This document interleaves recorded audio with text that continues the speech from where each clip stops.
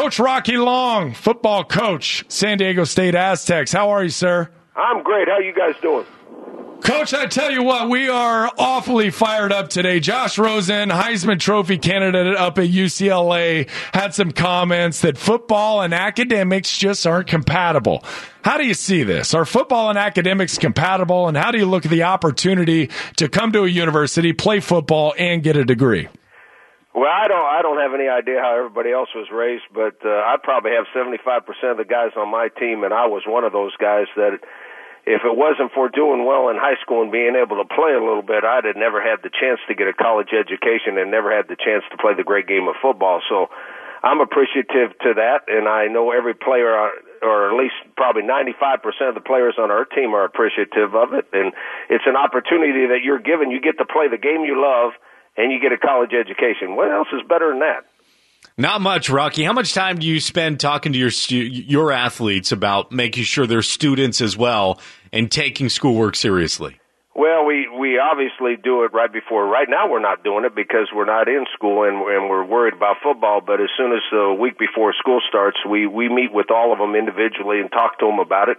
And to be honest with you, we have a great academic services department here in the athletic department, and as long as they have the right attitude, they can get any kind of help they need, and they can get a degree. And the truth of the matter is, after they're freshmen and get over the hump, we don't have much problem with them. They take care of most of it themselves, and if we have a problem child, he gets a little special extra treatment. I bet they do. I like that. Hey, Coach, how's opening week of training camp been? And I have to ask, how many fights have there been? Are you a coach that encourages, maybe not outwardly, but inwardly, you grin a little every time the guys are getting in a scuffle? Well, right now we haven't had any because we're in the, and I don't agree with these rules either, but they don't ask me. We're doing nothing but practicing in just helmets, but today we get to put on the pads. So it might, the intensity level and that might increase a little bit this evening when we practice. Rocky, do you feel the intensity go up even in yourself that first day of pads? I feel it in my belly, and I know they feel it because last night you could tell they knew pads were coming on today. Just in our team meeting before they headed to dinner, you could tell they're ready for pads. They're tired of practicing without pads on. It starts to stink a little bit in the room as the must starts flying a little bit. I know I'm fired up today about this Josh Rosen thing, and my armpits aren't smelling so good. Can you feel that energy from the guys as they're starting to get antsy? They know the pads are coming on, and I guess you anticipate the first practice with pads being a touch sloppy. You can feel it in the room. I mean, we meet with them every night before they head away from our complex here. We talk about it, and I talk about tomorrow or today now. We're just doing thud work. And so I want them to be physical, and I want them to thud up, but I don't want people on the ground. And you can just feel the tension in the room, like the offensive guys are going, those defensive guys are going on the ground, and the defensive guys are going, well, those offensive guys are going on the ground. So we'll have to slow them down a little bit today, but they'll get used to it, and then when we put full pads on, they obviously know everything's live. Aztecs head football coach Rocky Long with us on Extra 1360 Fox Sports San Diego. September 2nd, they get started against UC Davis. GoAztecs.com for tickets, and we will have that game right here on Extra 1360 Fox Sports San Diego. Rocky, you gave a great soundbite last week at the press conference, and we actually revisited it yesterday. You were asked about the question, which you've answered plenty of times, about how important it is for your program to beat Pac-12 programs. You have Arizona State and Stanford in week 2 and week 3. If you could, share a bit of your message, whether it's what you want the media to know or even what you share with your players about how you don't see that it's necessary for you to beat a Stanford, for you to believe that you have a quality program. Well, I think we have a quality program already. I think it's been proven over the last 5 years. I mean, we've been to 7 straight bowl games. We've won the conference championship 3 out of the last 5 years, so obviously we have a quality program. Now, what we've done on our schedule is we've put opportunity games on there. I mean, everybody likes to see us play supposedly the big names or the big boys out there, and whenever you get them on your schedule, that is an opportunity for you to beat them. You can't beat them unless you play them. So we have opportunity games. When we play those kind of people in opportunity games, all we can do is help our program. We're not going to hurt it because no one expects us to beat them. And everybody that bets on the game, that we're obviously going to be the underdogs, but we have a chance to beat them because we're playing them, and I think we're a quality team that has a chance to beat them. And then if you're one of those guys that beats name school like a Stanford, and they end up being in the top 10 by the end of the year, you get instant national notoriety. What you get is instant credibility, and for some teams, that'll last 10 years. There's a team in our league that beat Oklahoma in the Fiesta Bowl. That was 10 years ago. 10 years ago.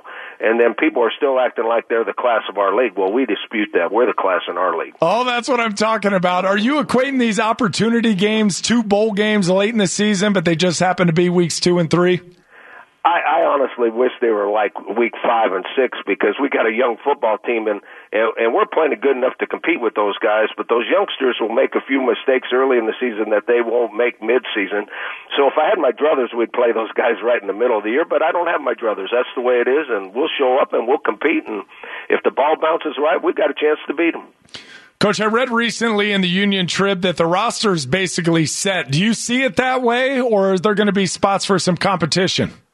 Well, there's always spots for competition, and sometimes you're shocked. I mean, you think you have a starter out there, and somebody walks in that plays really, really good, and then the competition level rises. But the biggest competition level we have on our team is in the offensive line. We have some really good young offensive linemen on our program that need to mature, obviously, but they're going to be competing with each other daily, so that'll make them all better. But there's about 6 of them, and they're competing for probably 2 starting spots in the offensive line, and they're freshmen, redshirt freshmen that haven't played before, but they look the part, and they're athletic, and as long as we make them tough, they'll be just fine. Rocky, do you believe you have the best running back in the country? I do. I do. I thought we did last year. And I think we do this year. I think he's, people don't realize how big he is. He's probably 5'11", but he's 220 pounds. We have to watch him putting on too much weight sometimes. He's probably the fastest guy on our team. He breaks arm tackle. He's a great guy, too. He's a great team guy. He's a competitor. He catches the ball well out of the backfield. I was told by scouts, the NFL scouts, that if he'd have come out as a junior, he would have been the first guy picked off our team.